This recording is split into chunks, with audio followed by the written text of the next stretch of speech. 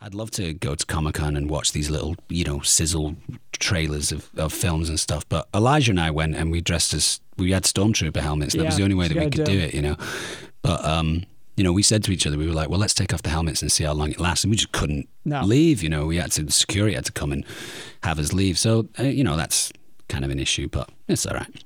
Well, if you're a Star Wars fan, I believe you know the person that's putting the next Star Wars movie together. You might not have to give him a call then. Yeah, no, we've been talking about it. I don't think it's going to happen.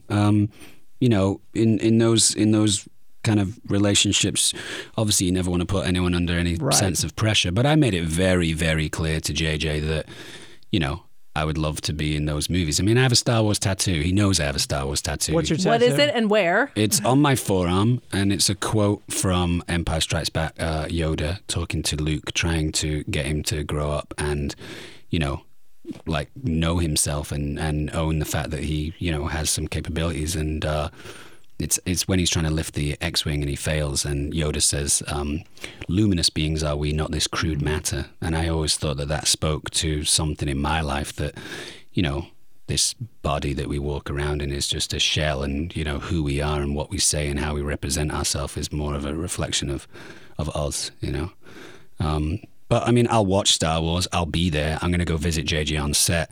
Who knows? Maybe I'll get the chance to be in 2 or 3. But I think JJ is very keen to create new characters and a new Star Wars that you've not seen before. And when he and I chatted about it, he was like, look, you might potentially be a little well-known in that world. And what I think JJ didn't want to happen is have everyone coming along for this Star Wars ride on new planets and new solar systems, and then suddenly, oh, there's that guy from Lost. Distracted. So I think that was his MO. But I'll watch it. I'll be a fan, I just want to be Lobot's grandson or something. Just put a little computer around my head or something. I'm good to go. Anything. Stormtrooper. I'll be totally. a Stormtrooper. Yeah.